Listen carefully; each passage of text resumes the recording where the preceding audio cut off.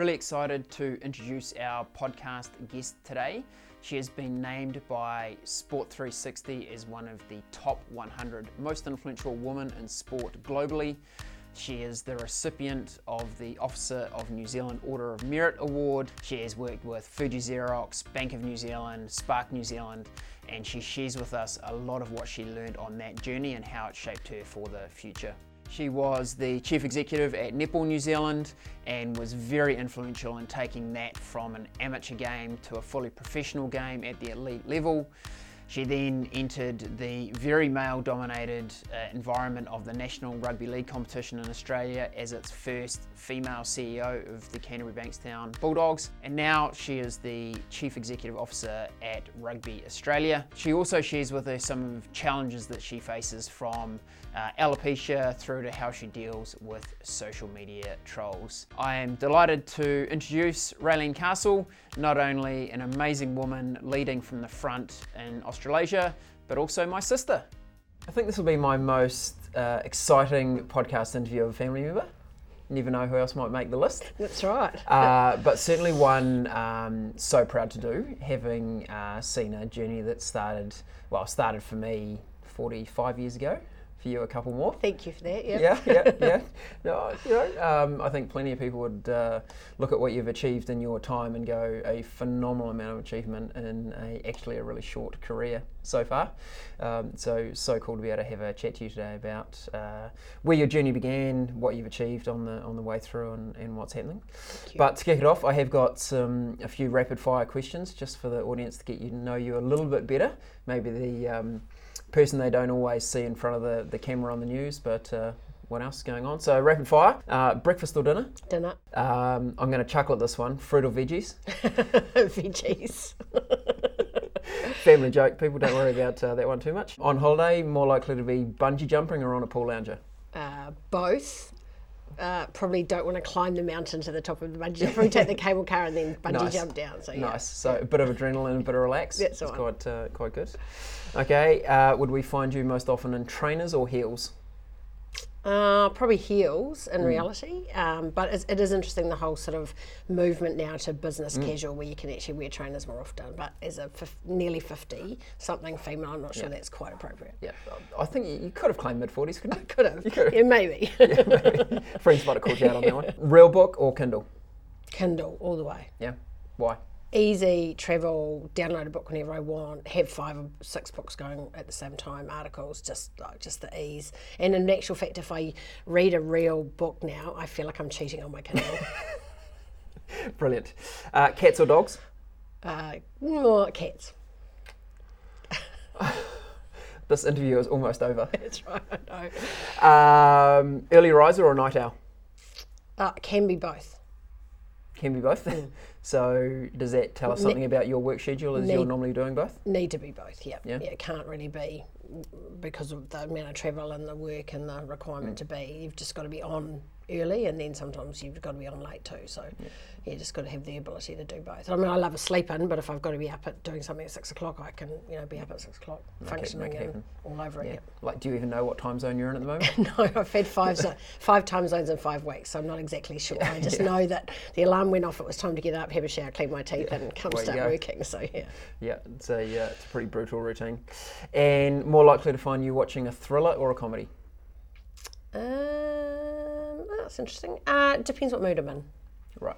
Right. Okay. If I've had, I really enjoy a good thriller, but if I've had lots of really, busy time and lots of intense stuff going on, actually just to have the sort of mind-numbing opportunity to watch a comedy and just really laugh is, what I'd probably choose. Yeah, bit of a quality rom-com. Yeah, I do like a rom-com, despite what people might think.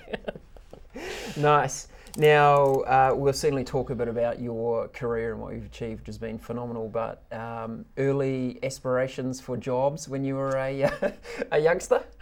Well, Mum and Dad relay the story that we were in the car at the petrol station and at Mobile Corner, which is not there anymore, the petrol station in Bucklands Beach, and I said enthusiastically, when I grow up, I really want to be a service station attendant. which was sort of mum and dad politely said, oh, okay, well, that's good. Maybe your views might change over the time. But yeah, that is one of the ones that we always have a family laugh about.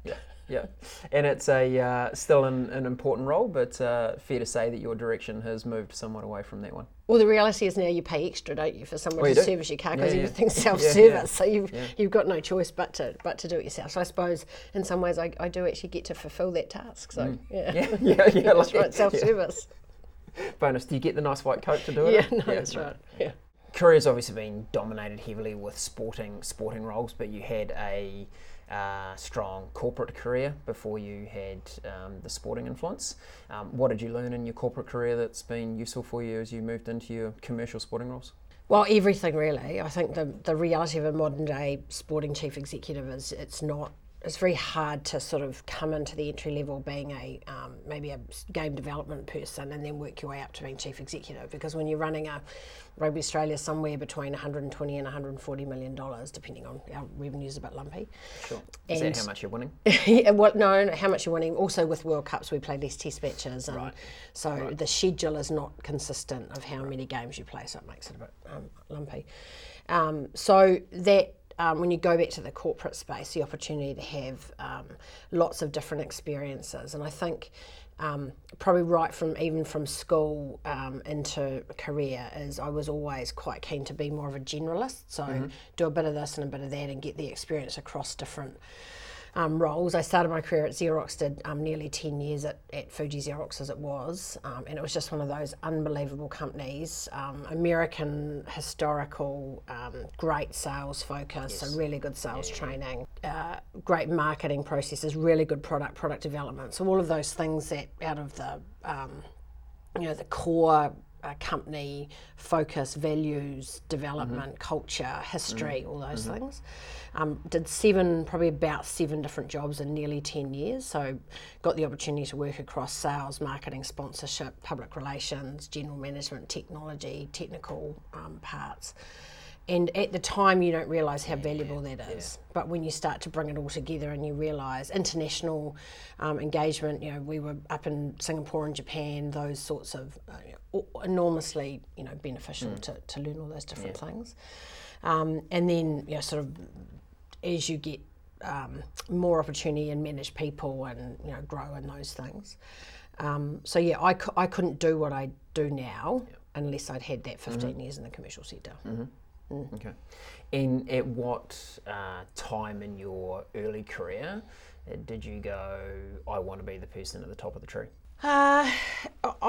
If I'm really honest, I didn't think, to me being a chief executive was such a big thing. I didn't ever think when I was at school that I would end up being a chief executive, because I was a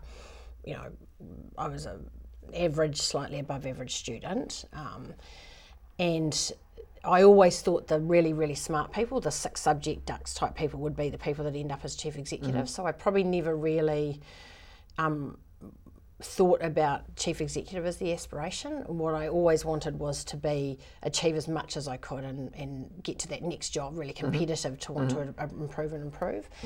But then as you start to work more and more in the environment, you realise that it's not necessarily just the smartest people that are the most successful people. So the leadership values that you develop, through playing a lot of sport and being engaged, sort of bring different, skills and experiences. So it probably wasn't, because I'd worked in really, really big corporates. Obviously Xerox, and then into, Bank of New Zealand Telecom. I mean, those chief executives are seriously big, and successful chief executives. So it wasn't really until the opportunity to think about what it'd be like to run a mid-sized company, which is what Netball New Zealand was, that being a chief executive really came to life for me. And was there a time when you went, hey, I really like corporate, but ultimately I feel like my destiny's more in a sporting organisation? Was that a moment that kind of dawned on you, or? I think it always had, and I went through my corporate career. I'd had a couple of interviews in sporting roles previously, knowing that somewhere I always knew that's where I wanted to end up, but they just didn't. They didn't work for different reasons. Either the role wasn't quite right, or the remuneration, or the package, or the focus, or any of that. And I'll never forget, I was driving down Parnell Rise. And Radio Sport, as the car was always tuned to, had the announcement that the chief executive of Netball New Zealand had resigned. And by 6 o'clock that night, I'd made 6 phone calls to critical people who I knew were connected to that netball role, who had a chance to at least, if not influence, at the very least ensure that my name was in the mix. And they shot me off to the formal recruitment process, but I'd still managed to unlock because of the networks and connections that I'd built over that time. And I'm a great believer in networking, not networking for networking's sake, like the polite sort of cocktail thing is I just waste of time.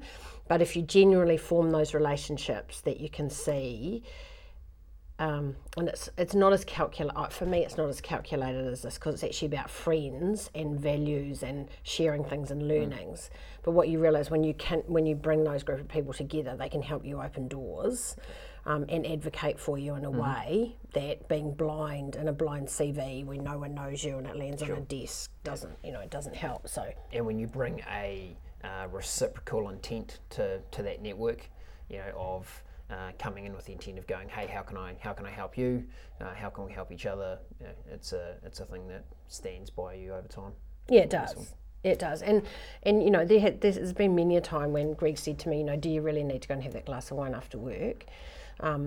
But for 2 reasons that's good. One is because I think that network is invaluable, but it's also really good for your mental health when you go and catch up with those really good friends and people that you can talk and debate and discuss stuff with, not with the view that they want to solve it for you, because that's one of my pet hates is you go and catch up with people and they have an overall design to solve it. I'm not here. I'm capable of solving it. I'm just sort of, trying to chew it over. And, I'm all about, getting to a solution. But, there is that sort of... It wasn't a doctor's appointment you were looking for. That's exactly right. Yeah. So having that... Do you have an opinion of where the value is? Is it in the wine or in the people? It's definitely in both for me. Both? Yeah. Strangely, I don't ever drink on my own. I'm not someone that ever enjoys a glass of wine. So the whole... social value of being able to sit with someone that you like and trust, that you can enjoy their company and share a really good glass of wine or cocktail or whatever you're drinking, is a really important part of me decompressing from what is a really busy schedule.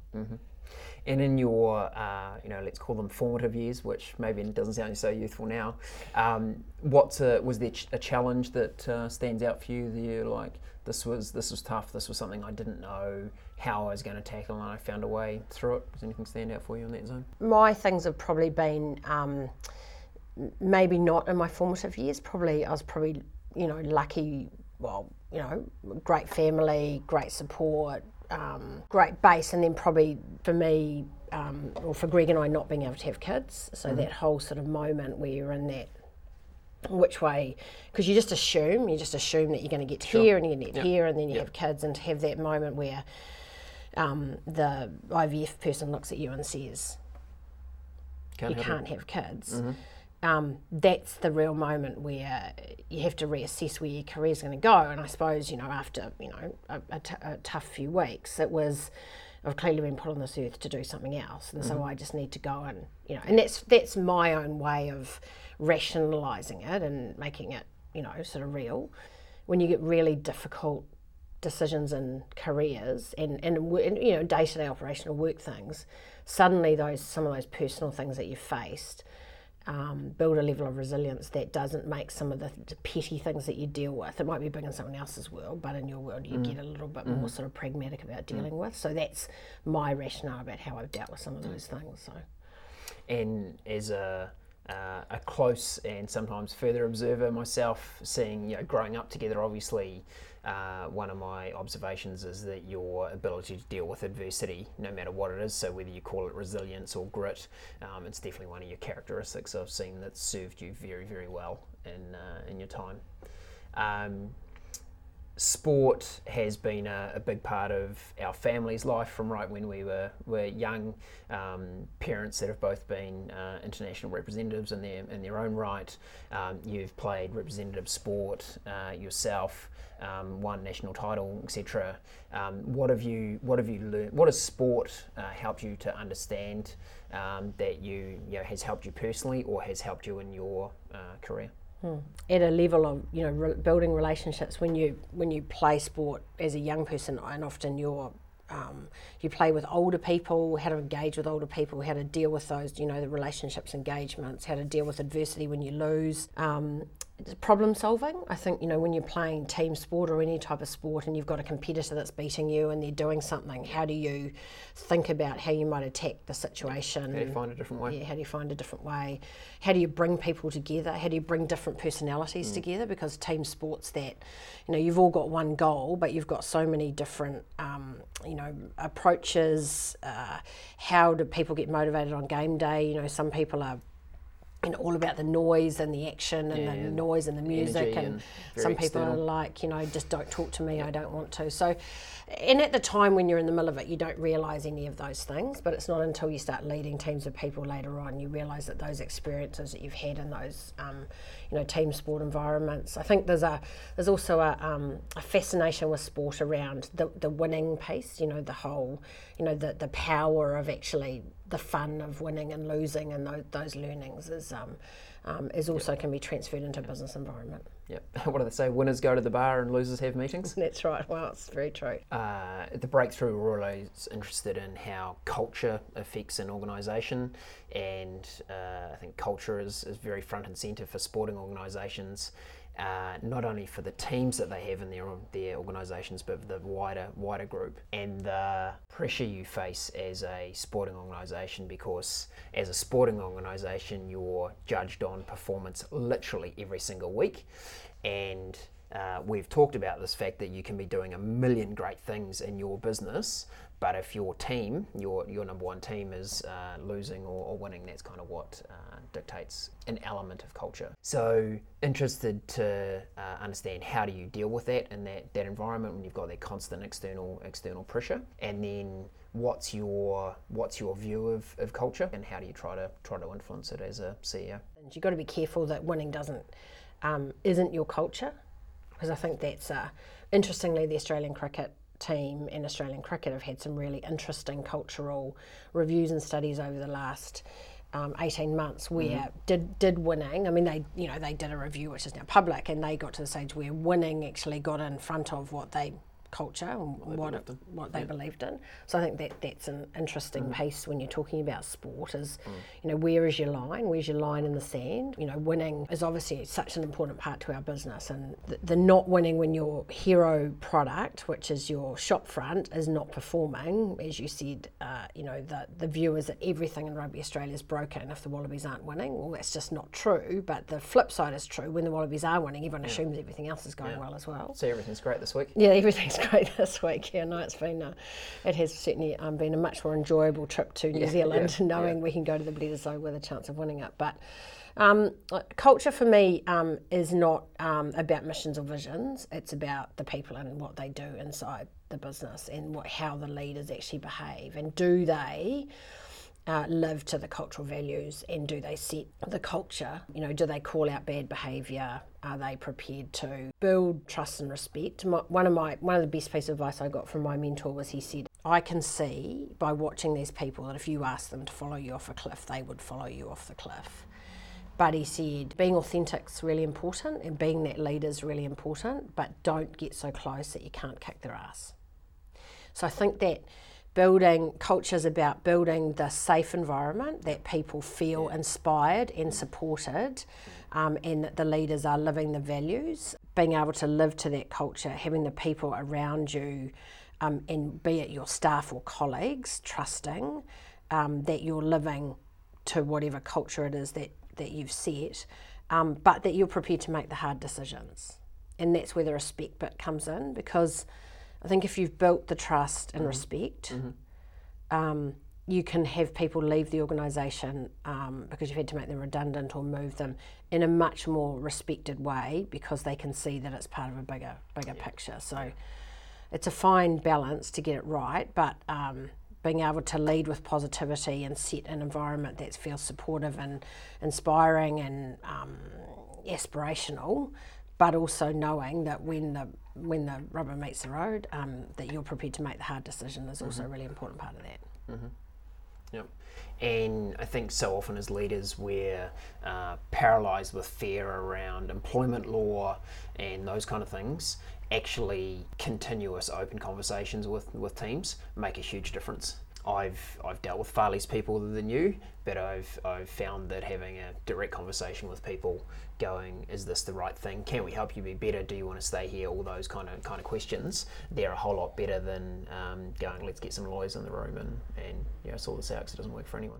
Yeah, that's right. And whether that's a very pragmatic, settlement agreement, what gives everyone comfort that you've done the right thing by an employee, they've got a 3 to 6 month transition to be able to go off and do, find a job and maybe, end up with a little bit of double banking, because if they get a job quickly, they can be ahead of the game.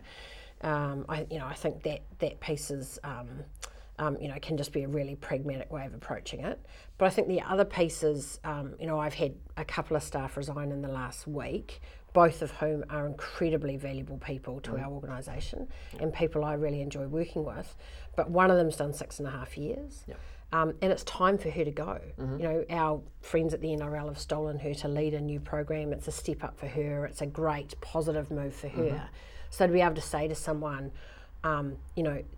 I'm really disappointed that you're leaving, but it's also the right decision, and be supportive of them making that transition, I think is important. And then the other person is someone that, is taking a personal career step, and to be able to be supportive of that person and recognising that, that you're supporting them to make that career step, I think is important. I've worked in organisations too that that once you say you're resigning, they're going to march you out the door. And but if you can create an environment where people would rather come to you and sit and say, this is my next career move, I think there's an opportunity here, I'd much rather they did that and we can work through it together for a transition for our own organisation, for their career development. That's a much more positive place for everyone to be. And you can't always see the future, but for leaders to be continually having conversations so they've got an awareness of where that person is trying to head, and it's never always going to be in your organisation. There's going to be things that they aspire to that you may not be able to cater to because of structure or timing or whatever, but as leaders, if you're having those conversations, you've got an awareness, then the ability to plan and those things not to turn up as a surprise is a whole lot easier. Yeah, and also as an individual, sometimes it's much harder to change your career inside an organisation. Actually, what you need to do is leave the organisation. That's the opportunity to take the big step in either responsibility and or remuneration, because it's easier sometimes for an internal employer with an employee to think, I'll just give you that much more, but in the outside world you might be worth that much more, and that's human nature. So, being objective both as an employee to think about those options and an employer to support that transition, I think is important. Okay. You made mention of a mentor. How important do you think it is for people to have mentors in their growth? I think it's really important. I think two bits are important. Mentors are one and sponsors are the other. So I think the piece about mentor is that they work most effectively when it's someone that aligns with your fundamental style, culture, approach. Because we've all been through those situations where someone goes, I'm going to give you a mentor, and you sit down in the first coffee meeting and think, oh my goodness me, this is not going to work, because their fundamental start point to approach something is just so different to how you do it. You end up either second guessing what you're doing, or and I suppose when I just say that, there is times where if you are really on the growth learning curve, that you might need someone that really opens your mind. If you're not a open-minded generalist sort of type person, maybe having someone that challenges that would be a good thing. But for me, the person that I have, David Jackson, he ran Toll Resources, like $4 billion, and massive business, and a real people person. So for him, it was always all about the people. So whenever I ring him with a problem, we sort of start in the same place. So I'll say, I've done this, what do you think? And he'll go, yeah, that's good, but what about also doing this and this? But it adds to what you're doing, as opposed to going, no, go off down there. Sure. Because that would be. So I think there does need to be a meeting of the minds around that. It doesn't mean that whenever you get an opportunity to be mentored or coffee with someone, you can't learn something from them. But whether they're a career mentor or not, I'm not sure. And then I think the other piece is around sponsorship. And that's having someone who helps you in corridor conversations. So when those informal conversations happen that says, I'm looking for a new such a person, chief executive say, to do this role, and so George rings Harry, what you need Harry to say is, oh yeah, Raylene, I think Raylene's capable of doing that job, you should talk to her. And if I look at the sort of some of the gender imbalance that we've got still in senior leadership roles, much of it happens because when George rings Harry, Harry gives 4 boys' names. So I'm an absolute advocate for finding those men and women inside leadership roles that advocate for the best people, regardless of gender, to make sure that the jobs that happen that don't get advertised, that get shoulder tapped, which is most of the big ones, that sort of belief, trust model, underwrite and support that happens in informal conversations, more and more is the female opportunities or the female executives are at the table and part of those conversations. And there's more and more of those senior men who are realising that they can make an enormous difference by being sponsor of young, capable women. And, the women do it, innately now because they're in those leadership roles, but that sponsorship piece is equally as important.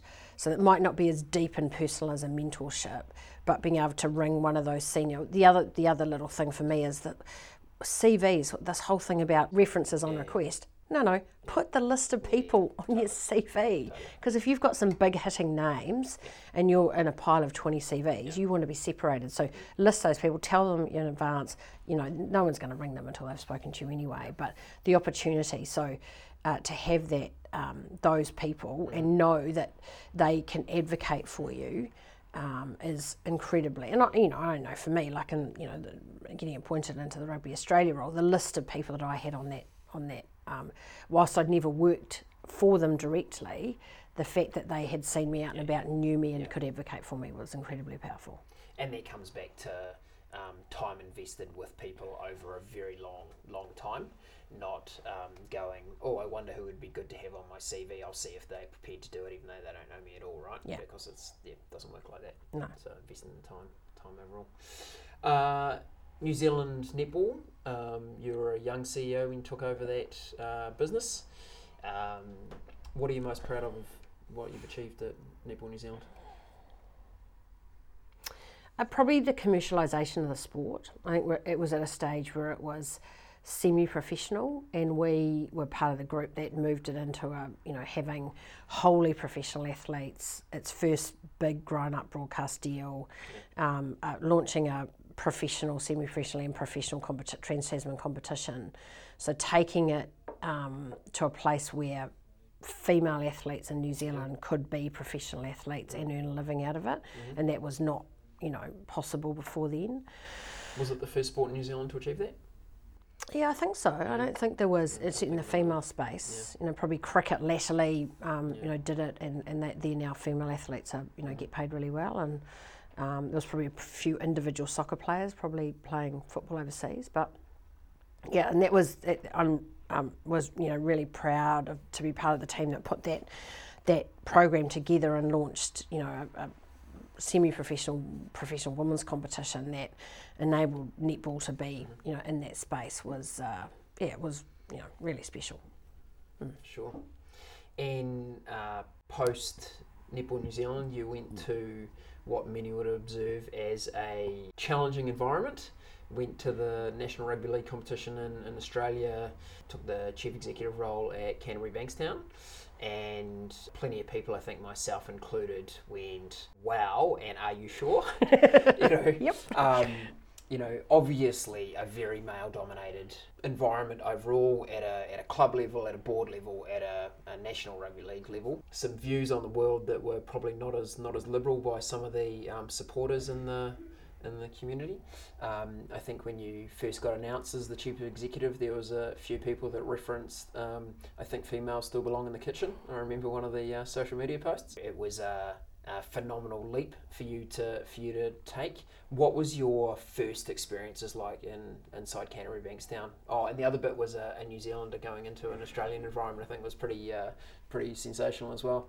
What was your initial environment like? It's interesting as I look backwards now. I probably realised how brave it was, but I didn't really think about it in that context at the time. What I'm going to say next is going to sound really, I don't see myself as female in the female context. I just see myself as a chief executive that's got some skills to do a job. So when I walk into the room, I don't walk into the room thinking, oh my goodness, I'm the only female here. I forget I'm the only female. Like it takes someone to look around and go, oh, actually. So it doesn't, it's... So how do you think you developed that mindset? Oh, I think it's how we got brought up. Because I don't think Mum and Dad treated us, you and I, any differently. I still played. They treated you a lot better. I've probably got a different view to that. I just don't think they, whilst not being particularly political in their views of thinking about women's equity and all of that stuff, feminism, they just innately, we did everything. We both did sport. We both played in the garage with hammers and nails. For me, growing up, and I suppose going to a co-ed school maybe as well, like to me, it was never about boys and girls. It was just about leadership. And I don't know, I've never thought about it. If I did think about it, I probably wouldn't get out of bed in the morning, because I know that, you know, the weight of responsibility of being the first female CEO appointed into the NRL, I sort of carried a responsibility, because the alternative of failing is catastrophic, right? Because maybe that opportunity is not presented again. But when I first arrived, I don't believe that you get respect with title. You get respect because of what you do and how you go about it. So you've got to earn that. And that takes time, it takes relationships, it takes... and I qualify this by saying I went into a business at the Bulldogs that was in really good shape. So I didn't have to go in there and crisis manage something that was in a really horrible position. So it was stable, it was working really well. Todd Greenberg had left it in really good shape, the board were good. So you've got the luxury of taking some time, doing more listening than talking, building some relationships, and really, you know, I'm sort of probably 3 months to 6 months. I think I describe it as like a drinking out of the fire hydrant. When you say any new job, it doesn't matter what new job you start, you drink out of the fire hydrant. So the first few weeks, it's like, when it comes at you and overwhelming, and you realise you're only capturing just a little bit. And then suddenly, over 6 months, you get down and you realise that you're drinking out of the garden hose, and you can actually kind of manage it. But over that 6 month period, you get a chance to understand who's coming at you for the right reasons, who's not, who's got agendas, who's supportive, who's got your back, where the competent and capable staff are, where the shortfalls are, what changes you might have to make. So you can do that over a period of time. And for me, it just had to be, you know, all of those things that you said are true. The environment in NRL, the tough nature of the sport, the high-profile perspective. There's a curiosity factor which you have naturally. If I had $1 for every time one of my team members has been, so what's she really like, is fascinating. You know, the people sort of have a fascination with it, but. You know, it's just about, you know, building those relationships and recognising that, one, that they're working in a supportive, trusted environment and they can trust you. And secondly, you can help them. If you can make them be better, or you can clear the way for them to do their job better, or you can unlock some funding for them to do, you know, something they need to do. That's just the part of it. And then I suppose the public bit for me was getting out and about in the environment at Canterbury Bankstown. I think, you know, I went and sat with the fans for a game, and quite early on in the first season, and so they saw that I was real and they could touch me and talk to me and, you know, do those types of things. I mean, and those sorts of things are sometimes they're appropriate in those situations. I know David Jackson, who was CEO here of Kiwi Rail, he would once a year, he'd get and sit with a train driver and do a trip from Auckland to Wellington, because he said the train driver knows everything. Totally. They know what's going on. So how do you get to those people so that someone tells you the real story, not actually what you think that they want to, or that what you want to hear? You have a lot of females and males, but obviously females looking up to you, going, you know, maybe I'd like to be like Raylene one day. I'd love to have a job like that. One thing that our generations, you know, almost all of us deal with now is social media, and having such a high public profile, you've had a torrent of social media. What guidance would you give to people? It doesn't matter what they're aspiring to be, but just it could be the 14-year-old girl, your niece, who's sitting in a room kind of trying to get her head around life and is under maybe attack on social media. What would be your guidance? What insight, advice would you give someone who's dealing with that? Yeah, it is hard. I mean, the modern day word is trolled on social media. I mean, I get trolled regularly, and it's really horrific. Like I do a leadership presentation, I put some of them on the board, and the whole audience goes like that when they see it. Yep. I don't read it. I think the detriment is I also am not active on social media in a way that I could really be in a really positive way. But the reality is, unless I talk about males rugby, or same with the Bulldogs, unless I talked about the Bulldogs or I talk about the Wallabies, there's a section of the population that don't think I should talk about anything else other than those, even if I'm talking about the Wallaroos or our women's sevens team, they only really want to hear about. So how do I deal with it? I've got 4 or 5 trusted advisors, and if they tell me I got it wrong, that's when I sit up really straight. That's when I might have a sleepless night worrying about the feedback I've had from someone saying to me, you really got that one wrong. Because the hard thing about social media is that people invariably don't have any of the facts or even half the facts or some of the facts, so that's just their opinion. It's not something they'd say to you in the street. They wouldn't be brave enough to walk up to you in person and say, this is what I think of you.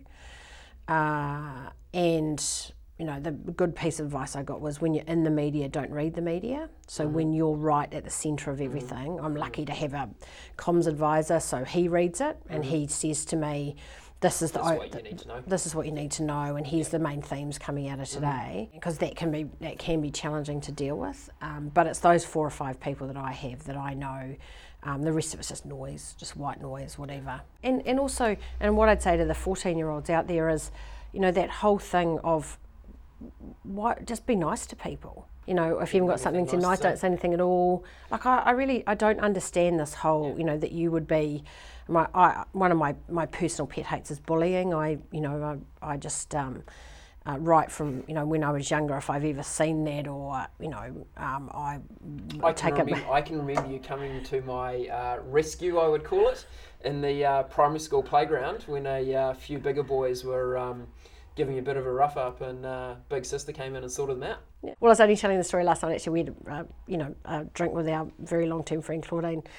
I got sent home from school when I was about 8 because there was a girl who was picking on Claudine, and I said, stop picking on Claudine, and she said, she didn't, she kept her. So I actually slotted a 1 and broke my little finger and got sent home, in the sick bay, principal calling mum saying, you're going to come back your daughter, and I remember distinctly sitting at home and having Dad arriving home from work, and he couldn't work out whether he wanted to growl at me or hug me because he was sort of proud, but and I'm not advocating for hitting people, I'm not saying that's appropriate, but I really detest bullying.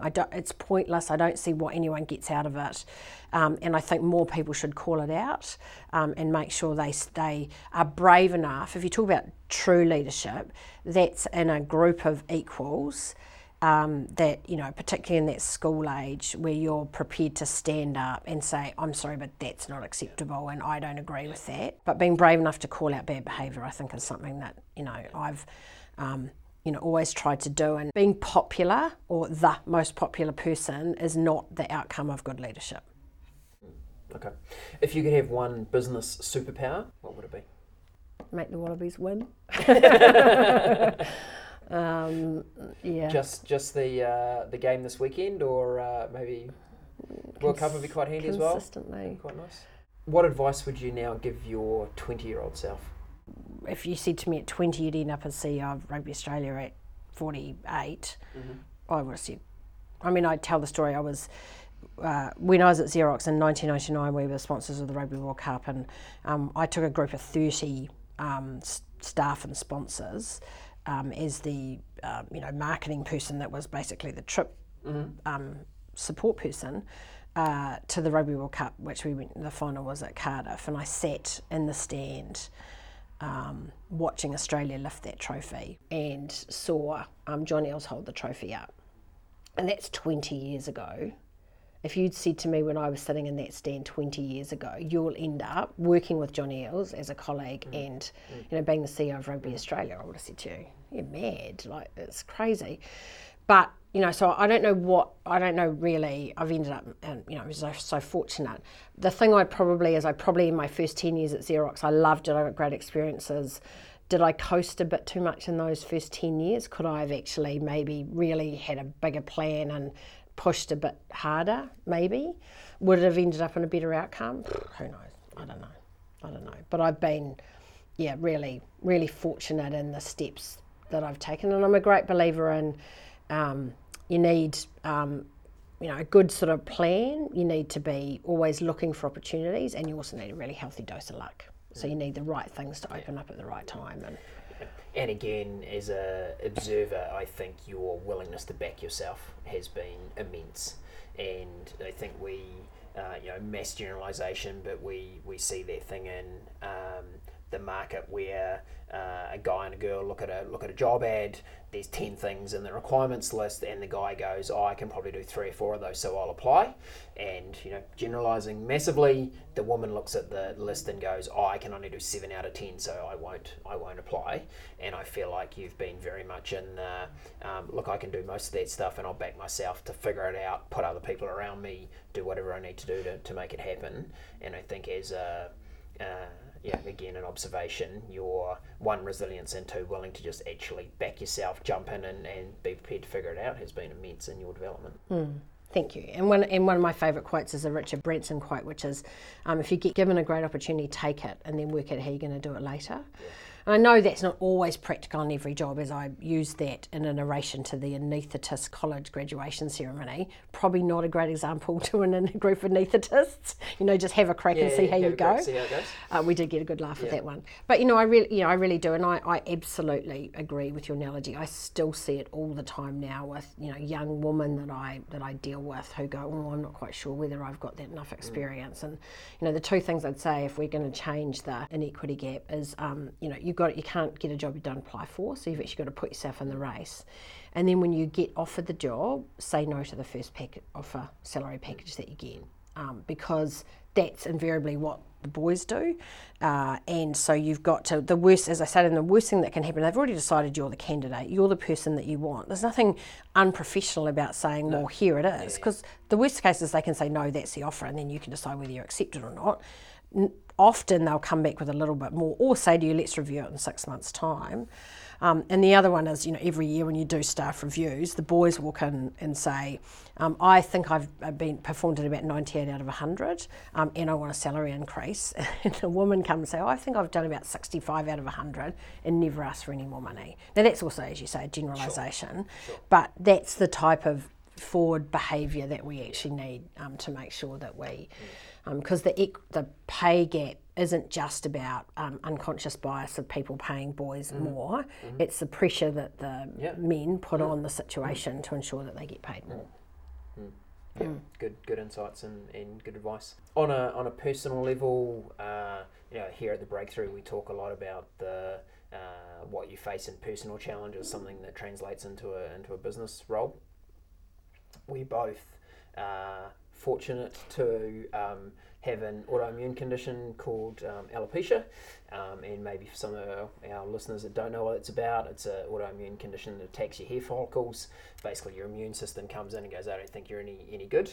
And maybe for some of you that are seeing us, well, certainly seeing me on video at the moment, no hair, no eyebrows, no body hair, no anything. As a male, actually, in the scheme of things, pretty easy to deal with, and I actually see it as a bonus. I'm always the smoothest dude in the room, never have to shave, never have to have a haircut, no money on hair product.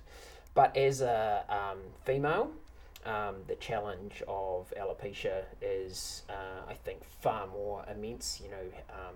Hair is so associated with the glamour of the female, etc.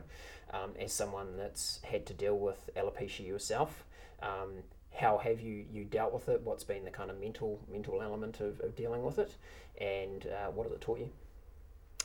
Well, if I wasn't wearing my wig, we would look like brother and sister. Mine was a bit more gradual than yours. So I sort of lost mine, hair came back, It's the first time I didn't tell anyone and just sort of dealt with it personally and privately. But because I was at Netball New Zealand, a reasonably public role, people thought I had cancer. Yeah. So the Prime Minister even asked you, didn't he? Yeah, they did, flat out. Yeah, John Key was at a function. Have you got cancer? I said, oh, no, John, I haven't. Oh, that's good. He said, just a few of my mates got it at the moment, and it's not good. Yeah, that's right. Definitely not good. No. So when it happened the second time, I decided to go public, and I basically did it for 3 reasons. One is because I didn't want people to think I had cancer. 2, I didn't want that corridor conversation because I was just arrived at the Bulldogs.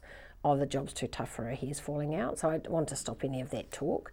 And thirdly, if you're a young person, or any age, but if you're a young woman dealing with alopecia, I thought it would be good for me to talk about it. And if I could share my experience with one young person, that would be a positive thing to do. So I talked about it publicly, and it is hard. It's really hard, and it's hard because, as you said, it is about how you're presented. Women are fundamentally judged as leaders on the way they look and how they present themselves.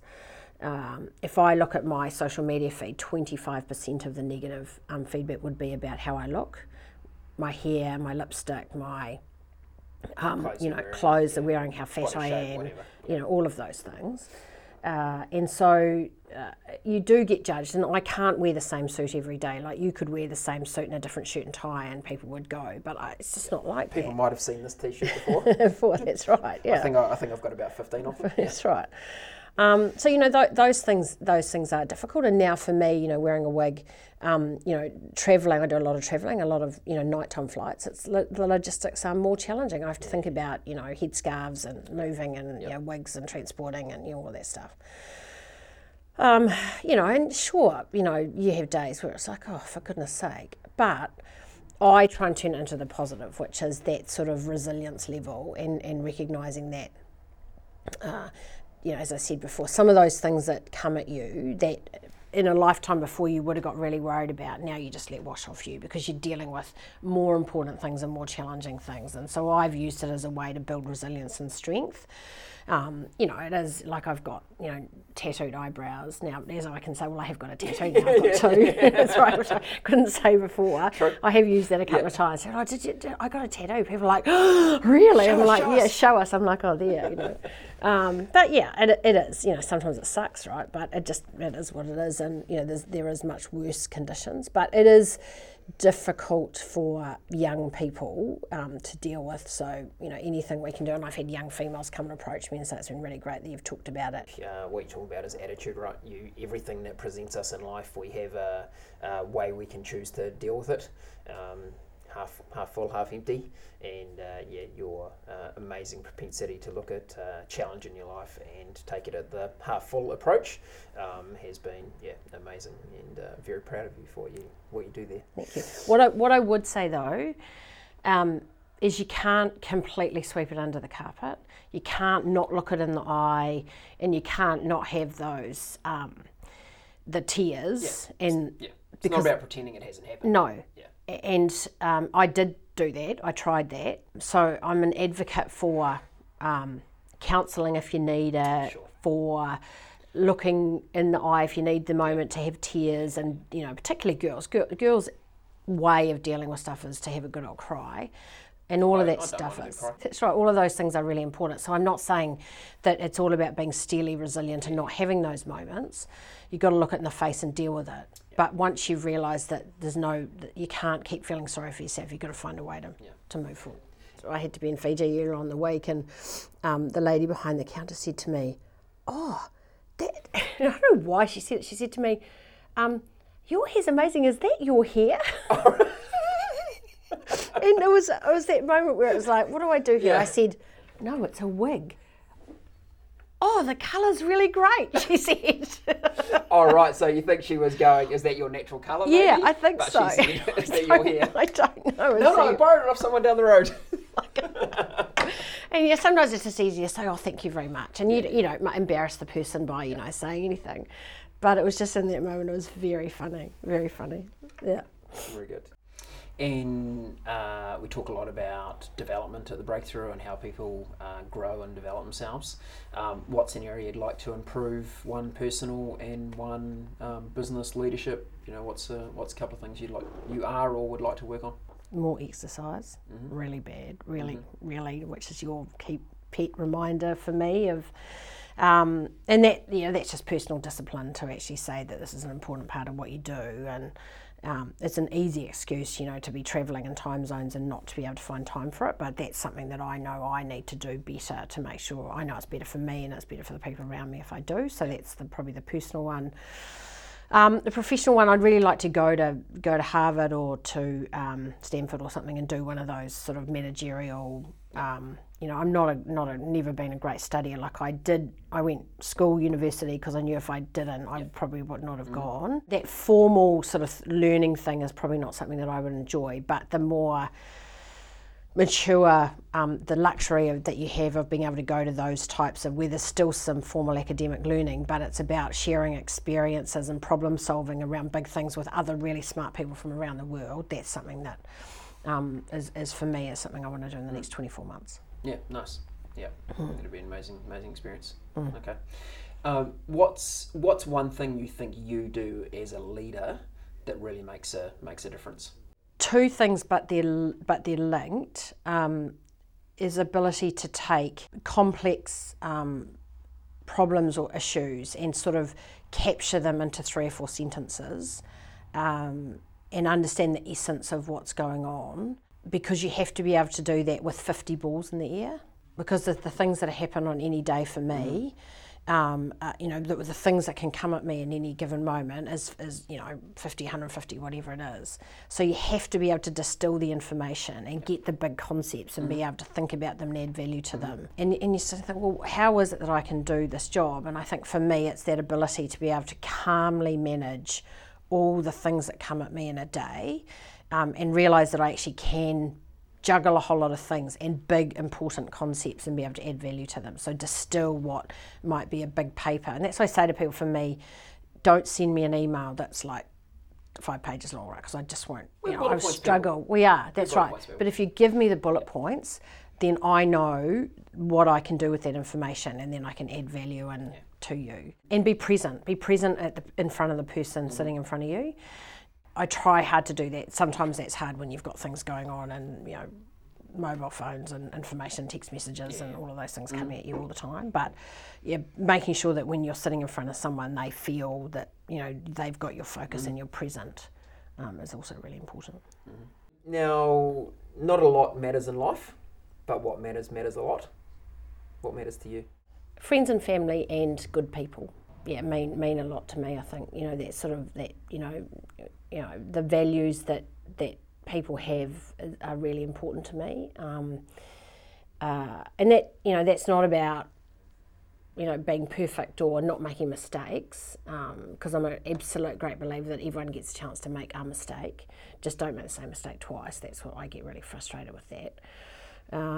But yeah, friend, at the end of the day, that's all that matters really, because the rest of it's our job or our title or our house or our car or, you know, any of those things. But knowing that you've got that love and support of great people around you is hugely important. And, you know, that we've got lots of challenges in our society at the moment with, you know, mental health and domestic violence, which are the two things that I'm particularly passionate about. And, you know, when we were at the Bulldogs, our white ribbon was our charity partner, and, you know, 1 in every 5 women will experience significant domestic or mental violence, and that, you know, that's just not acceptable. Like, 1 in 5 in a modern society. So when you're talking to a conference, and I would finish my presentation, my leadership presentation, and you got 400 people in the room. I see you like to finish on a high note. Well, it's quite powerful though. Yeah, it is. When you actually an audience thing, and when you do the numbers, 1 in 5, and 80 people in that room, 80 males in that room will be in a situation where they're putting their partners in that situation.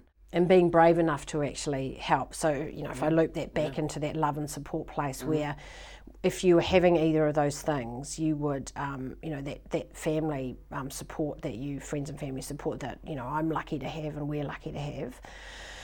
And for those people that don't have that, to be in a situation where you think that you couldn't leave your partner because you've got nowhere to go, I mean, that's just, you know, horrendous. I mean, I had a situation with a football player who was, you know, culturally, domestic violence, very big part of their history and culture. And, you know, her mother said to her, go back there, he's earning your children's money, you know, to make sure that they can, I mean, that, you know, like those things are hard to comprehend. But, yeah, to have that safe family environment or friends environment where you know you can go back to is absolutely critical. Ray, I'd like to acknowledge you for what you've achieved. Amazing sister to me, but I know you've influenced so many lives directly with your employees and people in your teams, but then so many people, back in the days when I used to go to a barber, Sue, who you know, she was the Barber Sue, and her daughter was on the outside looking at you going, I'd like to be like Raylene. So the fact that you've been able to influence so many lives is just amazing, and that you've done it in a very way of so much humility and connectedness with people is amazing. But I do feel like a lot of your success is really due to me. Yeah, of course. Because I feel like you basically bossed me around for the first 20 years of your life, and it was just really great practice. And as a leadership example, you know, you literally had me crawl over broken glass when I was, you know, only like 3 years old. I do have the scars to prove that it happened. So whilst you've been amazingly successful, and I'm so proud of you, I feel like there's a little bit of me in that result. I think there is, I agree. It is a great family story. I don't think I made you, although that's your story, I'm not sure I did. And I'm sticking with it. I might have just encouraged you. Yeah. Oh, it's leadership, right? It is. Yeah, encouraging others to do the things you want them to do. Yeah. Yeah, it's not forcing them. No, that's right. No, it is. And you know, and I feel really fortunate to have had the experiences that I have had. And I think I said earlier, if I thought about all of those young women, I couldn't get out of bed in the morning with the weight of responsibility. Yeah. And that's not meant to be seen as a negative. When people come to you and say, you know, oh, thanks, so I believe now, stop me in the street and say, I believe I can do this now, that's truly amazing. But it's not why I do it. It's not, of course. It's not, you know, It's never been, the first thing for me has never actually been about being first. It's been about wanting that job or that opportunity. Being the best you can be. Yeah, and as I say, people say, what do you want to achieve? And I say, well, when they finally put me in a box and someone kindly does a eulogy, I just want them to say she absolutely had a crack at everything, made the most of every opportunity. And I don't think we'll have too much trouble saying that. Yeah, hopefully. For sure. This has been very cool. Thanks for joining us. It's all right. Love.